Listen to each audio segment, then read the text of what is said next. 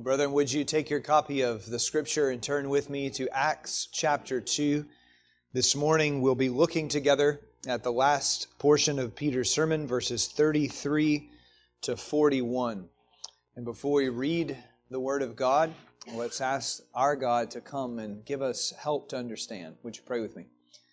Heavenly Father, we come as needy, dependent people who say simply, "Speak, Lord, for your servants are listening." Lord, would you give us hearts that receive your truth, and would you sanctify us by what you teach us in your word? For we pray this in Jesus' name. Amen. Well, friends, if you're able, would you stand for the reading of the Scripture? Again, Acts chapter 2, starting in verse 33. Being therefore exalted, speaking of Christ here, being therefore exalted at the right hand of God, and having received from the Father the promise of the Holy Spirit, He, that is Jesus, has poured out this that you yourselves are seeing and hearing. For David did not ascend into the heavens, but he himself says, "The Lord said to my Lord, sit at my right hand until I make your enemies your footstool." Let all the house of Israel, therefore, know for certain that God has made Him both Lord and Christ, this Jesus, whom you crucified. Now, when they heard this, they were cut to the heart, and said to Peter and the rest of the apostles, "Brothers, what shall we do?" And Peter said to them, "Repent, and be baptized, every one of you, in the name of Jesus Christ, for the forgiveness of your sins, and you will receive the gift of the Holy Spirit. For the promise is for you and for your children and all who are far off, everyone whom the Lord our God calls to Himself." And with many other words He bore witness and continued to exhort them, saying, "Save yourselves from this crooked generation." So those who received His word were baptized, and there were added that day about 3,000 souls. Well, thus far, God's Word. Brethren, please be seated.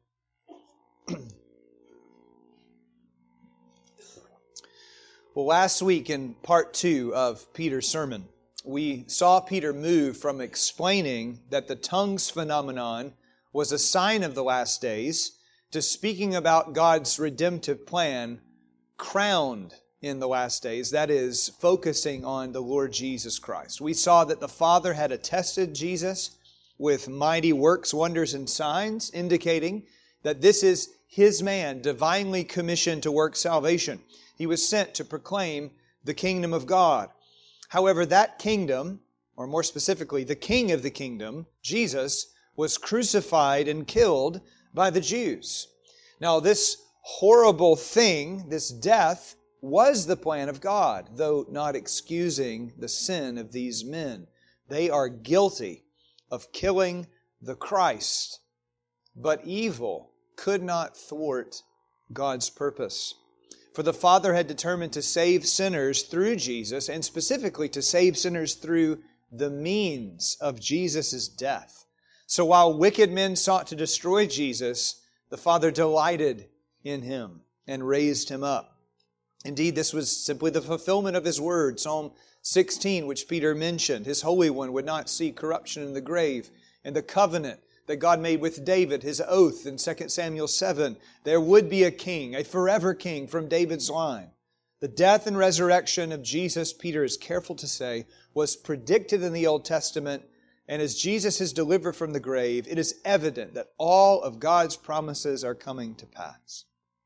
Well, to press this to his hearers, Peter now moves past the resurrection, adding that we're witnesses of this. This is no myth, no scam. Jesus lives, but Peter wants you to see now the exaltation or the lordship of Jesus Christ and to press the implications to hearts. Well, we're going to look at three things as we make our way through this portion of God's Word. So see with me, to start with, the supremacy of Christ. The supremacy of Christ in 33 to 36 of our text. Peter moves now from the fact of the resurrection, which happened some 7 weeks back, to the recent ascension and enthronement of Jesus. Look at verse 33 in particular. Being therefore exalted, he's talking about Christ coming to the throne, being exalted at the right hand of God, and having received from the Father the promise of the Holy Spirit, He, Jesus, has poured out this that you yourselves are seeing and hearing. Now, several incredibly significant things are said here about Jesus. First, Jesus is the prevailing sovereign, clothed with power at God's right hand.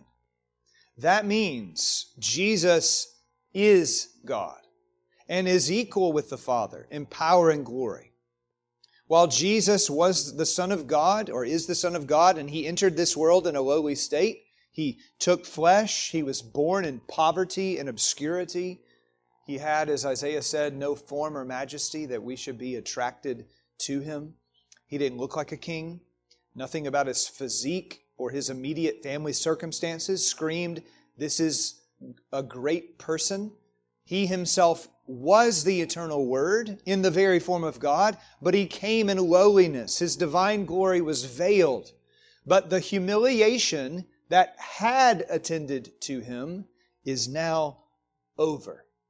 The suffering, the mockery, the apparent rejection of heaven itself as He hung on the cross, all of that is done. For the Father has exalted Him. The Father is pleased with the obedience of His Son, and He's given our Savior the fullness of His messianic rights. Jesus will declare in Matthew 28, after the resurrection significantly, all authority in heaven and earth belong or have been given to me. Now, inherently, all authority and power already belong to Jesus, but He denied His rights for our salvation. But now, having accomplished our salvation, the Father lavishes these things on His Son. Therefore, Jesus takes the throne. He has supremacy over all created powers. He flashed this to us in His calming of the storm and His casting out of demons. But now this is His settled position as the conqueror of Satan, sin, and death.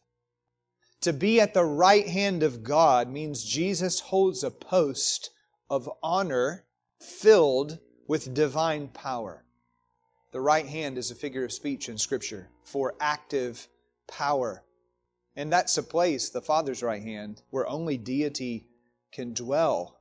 Only God can be at God's very right hand, the very instrument of His authority. But it belongs to Jesus. And having come into the fullness of His authority, Christ, Peter tells us secondly, receives the promise of the Spirit. The promise of the Father of the Spirit. Now that may make you wonder, does that mean Jesus didn't have the Spirit before this? Well, no, clearly He did. Clearly He was conceived by the Spirit's power. He was equipped for ministry by the Spirit's power at His baptism. He comes preaching and doing miracles full of the Spirit's power. But now He shares with the Father heavenly rule. The Father had promised His Son in Psalm 2, ask of me, and I will give the nations as your inheritance and the ends of the earth as your possession. You remember what He'll do? He'll smash opponents with a rod of iron. Well, now is that time. King Jesus, as He pours out His Spirit, is bringing about the purposes of God to see the blessing of Abraham to the nations go out. Jesus is ruling, and He's bringing His kingdom blessings through the Spirit at this point forward. Now, Joel too had prophesied that the Father would pour out the Spirit. But now Peter says, Jesus has poured out the Spirit. And what does it mean? It means there's equality between the Father and the Son. It means Jesus, as King, is now subduing souls, snatching sinners into His kingdom. Because who is Jesus? He is Lord. Peter is telling his listeners, what you're seeing right now is the power of the Lord Jesus Christ at work. And then he proves from the Old Testament You should have expected this. David, who clearly didn't ascend to heaven, said, verse 33, quoting Psalm 110, "The Lord said to my Lord, sit at my right hand until I make your enemies your footstool." Now, if you remember, Jesus had once put this psalm to the scribes, and He was asking them, and I think he's pressing the truth, but He's also being sarcastic because they're not taking Him seriously. How is it that the Messiah can be David's son if David calls Him Lord? Adonai, which means master of all things. You see, Jesus was blasting their false understanding that the Messiah somehow was only a man and not God Himself. He's saying, your Scripture doesn't say that. You forgot to read the Bible. Of course, they've read it, but He's getting after them. And Peter presses that significance now, verse 36. "Let all the house of Israel therefore know for certain that God has made Him both Lord and Christ, this Jesus whom you crucified." Do you see how Peter's still getting in their grill about their sin? The exalted King, the Messiah, co-equal with God, is Jesus. And what did you do? You crucified Him. Yes, He was among you in a humble estate. He didn't resist going to the cursed tree, though He could have called 12 legions of angels to rise to His defense. But that was not the Father's plan. Jesus died in apparent rejection. He was laid in the grave. But the Father has accepted His work, and He's gave Him a position that belongs to Him as Lord over all. He didn't become Lord at His resurrection. He was always Lord. Gabriel said at conception with Jesus that He is Lord. Elizabeth, when Mary comes to meet her, and she's got baby Jesus in the womb, and Elizabeth has baby John in the womb, and John wept at the presence of the Messiah entering, and Elizabeth says, "How blessed I am that the mother of my Lord should visit me." Shepherds are worshiping Jesus at His birth. The Magi are doing it months later. Demons are declaring who He is. But brethren, now at the resurrection, ascension, and enthronement, Jesus has entered into a new stage of His lordship. He is Son of God with power. He will exercise His rule in a worldwide display of the gospel going out by the power of the Spirit. And all this has serious implications. If Jesus is King, if Jesus is exercising His rule, and enemies are to be made a what for His feet? A footstool. To stand against King Jesus is the height of folly. You will be crushed. There's a little bit of an echo to Joshua chapter 10 when the southern coalition of Amorite kings, they come to fight against Joshua and Israel, and the kings are getting whipped on the battlefield, so they run and they hide in a cave, and Joshua says, "Put a stone over the cave." And then after the battle is over, he comes and he has the cave opened, and he has the troops of Israel come and all put their feet on the necks of those kings. What a scene that would have been like. Can you imagine being that king? Every Israelite booted warrior is coming to stand on your neck. And then what does Joshua do to them? He kills them. If you don't bow to the King, if you don't serve Christ, flee your sin, and give your life to Jesus, then you're opposing divine power. And how do you think that's going to go for you? Go ask Pharaoh. Oh, you can't. He's in hell. You'll be destroyed. This is very significant. But think about the significance for the believer. For those who are already believing, for the 120 people who trust in Christ, who are looking at mockers and murderers right now, what do they know about King Jesus? They know that no enemy will prevail over Him, and it doesn't matter how dark the scene appears, because nothing can be darker than the death of the Savior on Golgotha. But Jesus has overthrown sin's dominion, broken the bars of death, thrown down the serpent of old. No one can resist Him. So if we are on Jesus' side, brethren, never shall we be overcome. The church will never perish. We will be vilified and victimized, but we have victory in Jesus Christ. Maybe you want to sing that old Calvinistic gospel hymn, Victory in Jesus. That's what we have. His kingdom will be asserted and every threat will be squashed. There will be days where it seems like all threats are going to win, but it won't. And you are assured of it because of the resurrection and enthronement of Christ. You've got to get your eyes on the heavenly reality. We shall triumph. But what does it mean for these people who are listening to Peter's sermon? Can there be a greater sin than killing the Savior? They looked at God in the flesh and they lashed out at Him. What's going to become of them? Well, it depends upon their response. So secondly, we see the striking of hearts. Now, verse 37, when they heard this, they were cut to the heart. Some of the listeners are now, it seems, intellectually convinced that Jesus is the Messiah. But more than that, they are cut to the heart with conviction. They don't merely acknowledge nobody's perfect, we're sinners. No, they see their specific sin. They crucified the Lord's Christ, and that is a heinous offense. Well, beloved, this too is a sign of the Spirit's work. He is the Spirit of conviction. He brings awareness of sin and grief for sin. And this should be a clue, by the way, that conviction is a gift. Prior to this, these people didn't understand their sin. But now they see it. They were blind, but their eyes are being opened. Has this happened for us? Yes, it's true. We were not there in the first century in Jerusalem shouting out for Jesus' crucifixion. But we have sinned against God's Christ. We have disregarded His rule.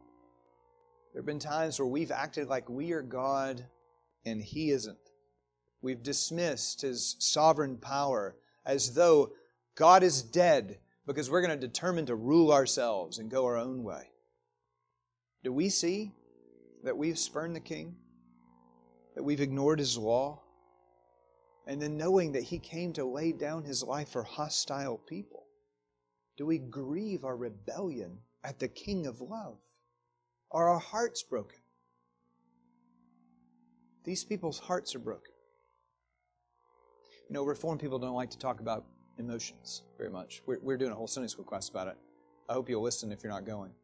But we're often accused of not talking about our emotions. We want to be intellectually superior and understand things. If Jesus doesn't cut you to the heart, you don't get it. You don't get it. If you don't grieve your sin, if there's not an emotional response to your sin, then you haven't been awakened. This is what the Spirit does. He gives us a knowledge of sin and a mourning for sin. But mourning for sin isn't enough to save you. So feeling their condemnation, what do? They seek spiritual guidance. It's interesting, they appeal, the listeners appeal to Peter and the others. Brothers, verse 29. I don't think that they've ever called the apostles brothers. They looked at them as a bunch of quacks, but now their view is different. They're receiving the word of Peter as the word of God, and they're looking to him and the others to guide their souls. Is there any hope for us? If you've committed the most heinous sin imaginable by crucifying God's Christ, you got to be beyond the pale, right? Past the point of pardon.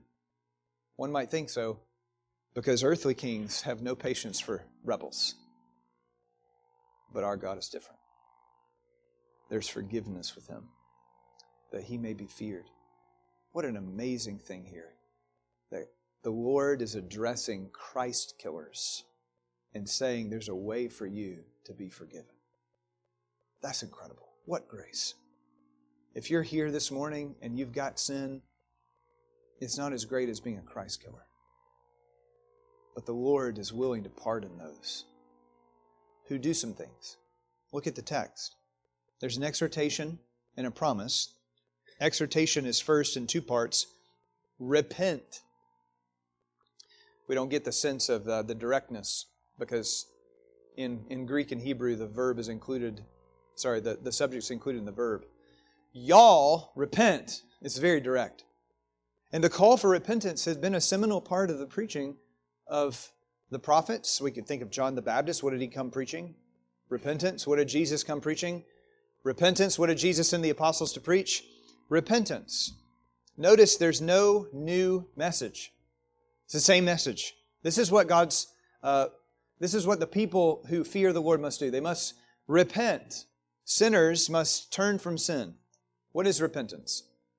We need to see our sin, feel the weight of our sin, and flee our sin in submission to Jesus as King.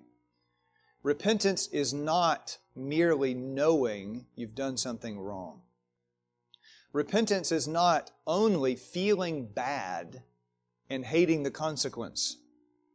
Repentance is recognizing the danger and foulness of your sin in your mind and your heart, hating it, forsaking it, and going to the mercy of God in Jesus Christ. So the sinner runs to Jesus, leaves sin in the dust, and determines to walk after Jesus Christ.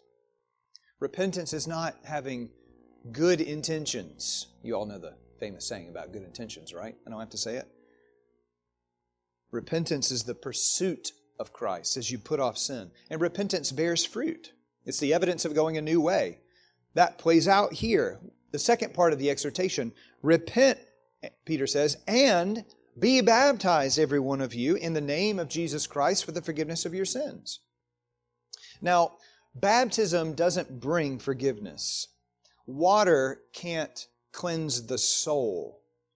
But receiving this baptism proclaims that the sinner looks to Christ for salvation. Jesus is owned as Lord, so that these repentant people will now follow Christ as Lord. That's what the sin-sick soul must do, beloved. Sinners seek Christ as Savior, and then they submit to Jesus as Lord. There's no separation between Jesus as Savior and Jesus as Lord. You flee sin to the Savior, and you submit to Christ as the King. You express your loyalty to Him, and it's evidenced here in baptism, acknowledging only Jesus can wash me, only Jesus can guide me, only Jesus will have my allegiance. Jesus makes me new. Jesus has to raise me from spiritual death and give me life. And while repentance is our responsibility, it is yet God's gift, much like faith. He must open our eyes. Acts 11 is going to elaborate on this. Then Peter will say, well, Luke will say, the Lord has given the Gentiles the repentance that leads to life. He has to give it. By the Spirit, God has to give us a new perspective about sin, about Christ, about ourselves, that we would run to the Lord. Are we here this morning found seeking the Lord for mercy, running to Him in repentance, knowing that He can make the foulest clean?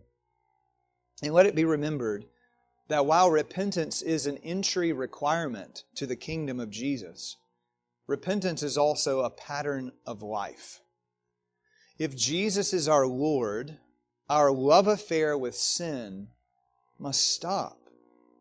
So every discovery the heart makes of sin leads to repentance. Is that how it is with us? You're kidding yourself. If you, some years ago, walked down an aisle or raised a hand or signed a card or did something and said that Jesus is my Lord and Savior, and then you haven't paid any attention to how He tells you to live. My sheep hear my voice and follow me. It's a lifelong thing, turning from sin constantly. And if you turn from sin, if you yoke yourself to Jesus, then Peter says, verse 38, you will receive the gift of the Holy Spirit. And it's already implied, what will the Spirit bring you? He will bring you forgiveness. As you turn to the Lord, He will apply the cleansing of Christ to your soul. Now, does this mean that every baptized person is automatically given the Spirit? You probably already know the answer to that. But Acts chapter 8 is going to make it clear to us that baptism isn't a magic potion to secure the Spirit. There will be a man who's baptized, who Peter will say is yet in the gall of iniquity. Baptism is a sign of the Spirit poured out. But baptism doesn't secure the Spirit by applying water, as though man could secure the Spirit. Christ alone can give the Spirit. He's the one pouring out the Spirit. And we look to Jesus to do that. We look to Jesus to apply the Spirit to bring forgiveness to us, that we would know all the benefits of Christ. But as Peter announces this glorious promise, I want you also to see the expansive nature of the promise. This promise isn't limited to these particular hearers. You know, sometimes when you hear promises, like from cell phone companies, for say, we'll give you a free phone, low monthly payments, and no contract. But then, who's it for? Only new customers. The promise is great if you're a new customer, but the promise isn't for you. You got to read the fine print. So to whom is Peter issuing the promise in the name of Christ? Three groups of people. First, Peter says the promise is for you. The promise of the Spirit bringing the blessings in Christ is for you. It's to you Jews standing right here. Not just to those in Jerusalem who crucified Jesus, it's to all these Jews who are gathered. You all are within the reach of the gospel. Paul will say, the gospel is the power of God for salvation to everyone who believes, to the Jew first. There's grace for you Jews. Those who are here, those who are outside of Jerusalem, maybe you came to a feast, maybe you saw Jesus, but you paid Him no attention. The grace isn't limited to the 120 who are awakened with Christ, who didn't hate Jesus but followed Him. No, the grace is for all of you here who repent and believe. God hasn't forgot His former mercies. He promised the fathers, Abraham, Isaac, and Jacob, that they would have a people. Promises for you, their descendants. But then the promises for a second group. For promises to you and to your children. Now, this is a striking statement, and one that I'm going to have to dig in on for a second, if you'll bear with me. Because right here, at a critical moment in the history of redemption, when the new covenant dawns and the last days have started, Peter affirms a line of covenant continuity, a line of sameness with how the Lord has worked. In the Old Covenant, the Lord extended His promises to believers and to their children.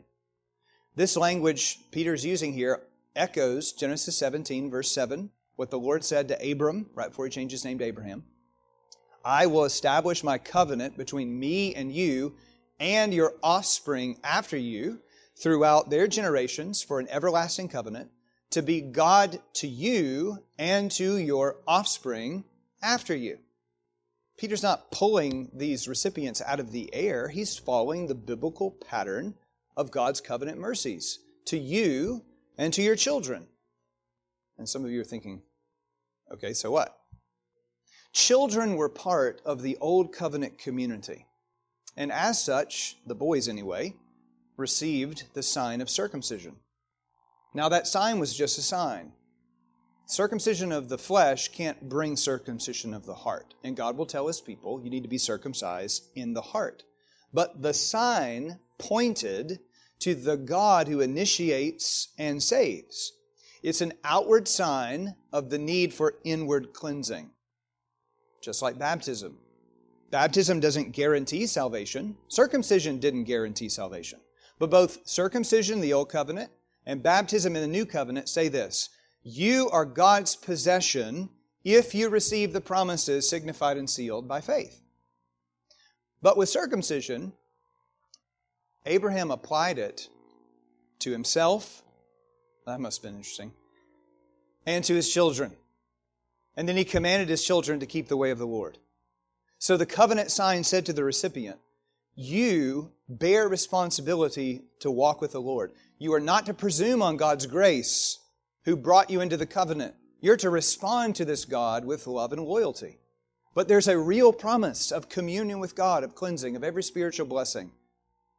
Well now, right here, as Peter conveys this promise, it's a better promise than the one in the Old Covenant. How so? We get a better cleansing, a better sacrifice. We get Jesus, who washes us clean of every sin. We get the Spirit of adoption. However, amidst the things that are different, a better prophet, priest, and king, deeper intimacy with God through the Holy Spirit, there is yet a line of continuity. God is still dealing with families. Peter is saying to the men gathered, the men, by the way, would be the ones who come to this feast, right? The men are commanded 3 times a year to show up. They're there. But he's telling them this promise is for you and your family. Just as you submit to Christ, repenting, believing in Him, and receive God's promise, so the promise is to your children. Some of you are still thinking, oh, I can see it on your face. So what? Here's the inherent logic that you need to understand. If children were the recipients of the promise in the Old Covenant, and on that basis received the sign of the covenant, then as recipients of the promise in the New Covenant, the children of believers should receive the sign of the covenant, which is baptism. What else would Peter mean when he intentionally echoes Genesis 17? Now, some of our Christian friends argue that children are not members of the new covenant and therefore should not receive the sign of baptism. Why in the world then would Peter say the promise is for them? Using the same categories. If children are not members if children were members of the Old Covenant before Pentecost, but now they're not, they should no longer receive the covenant sign, then Peter would have some explaining to do. That's a huge change. And when we see transition from Old Covenant ideas to New Covenant ideas, and there's a change, you know what else there always is? An explanation. Peter would not need to use the language of Genesis 17 to you and to your children. He would need to say, no, things are different now, and I need to tell you how. But things are not different in this way. The New Covenant is indicating expansive blessings, and it doesn't start by kicking all the children out of the church. The promise belongs to them. The covenant sign is theirs. But so too is the responsibility to repent. We have to be aware of making too much of the covenant. You don't get into the kingdom of God because your daddy's a believer. You must repent. But the promise is near to you. Repent and believe. Embrace the God who's covenanting with you by faith. And then there's a third category. For all who are far off. This also echoes the Old Testament. In Isaiah 57, the far off are the Gentiles, whom the Lord our God will call. He will speak peace to them. They're outside the covenant, but somehow they'll be brought near. Paul will explain this, how by the blood of Jesus, the far off are brought near, no longer strangers. This also echoes language of Genesis 17. The Lord changed Abram's name to Abraham. He's the father of a multitude. And when he was to practice circumcision, upon whom did he place it? Again, himself and his children, but he was also supposed to put it on the foreigners in his house. God's purposes were never confined to only Israel and their children. The light of His salvation would go to the ends of the earth. He's going to graft others in. Well, Peter's indicating God's plan for the nations is coming to pass. The promise is not confined to one group. It will go to far off peoples. It will be the God here spoken of who saves His people. Do you notice how it says the promise is for everyone whom the Lord our God calls to Himself? So while the gospel is preached in Jerusalem to Judea and Samaria to the end of the earth, the Lord is calling His people to Himself. Salvation, friends, is of the Lord. Yes, we must respond and we must call upon the name of the Lord. We must repent and believe, but He calls us first. He speaks life into our darkened hearts, just like Jesus said to dead Lazarus, "Come out." That's what He does to us, and we love Him because He first loved us. The point ultimately here, brethren, is the promise is going out through preaching, but the saving work is the Lord's. God is saving sinners through the proclamation of the gospel. The Father is calling people in, and God is using the weakness of preaching to gather a multitude. And you should read this with great joy in your heart, because we are the far off. We are the far off. And what has our God done? He's had His gospel come to us, that we would be awakened with life. We don't deserve to be part of His covenant people, but He sought us out and He called us to Himself. Think of it, to Gentile dogs, unclean people. The Lord has brought a cleansing to wash you and give you the deepest fellowship of the living God. Isn't that amazing? Are you amazed by the grace of the Lord? And then finally, see with me, briefly here, the salvation of souls. This is an addendum on the sermon. I want you to notice, kind of like I'm doing with you, verse 40, and with many other words, Peter bore witness and continued to exhort them, saying, save yourself from this crooked generation. You can read the sermon in 5 minutes. It wasn't a 5-minute sermon. With many other words, he kept exhorting them. Earnest appeals. He told them to repent. Repeatedly, he said, you're part of a crooked generation. That's a quote of Deuteronomy 32. You're a crooked generation if you rebel against the Lord, as Israel did of old. If you maintain a posture of unbelief, then you're going to perish. There's urgency. You need to respond. Save yourselves, he said. That's really not the best translation. Y'all be saved, is what he says. The verb is passive. Be saved. You can't save yourself. Be saved. What's the idea? You need God's intervention, and you need to see it. This is not a co-op program with you and God. God is not your co-pilot. Get that bumper sticker off all bumpers. If you see it, I'm not telling you to ram someone, but maybe you should stop and explain. That is not the truth. No, the Lord is the one who brings salvation. The Lord is exercising here. He saves. But you must cry to Him to save your soul.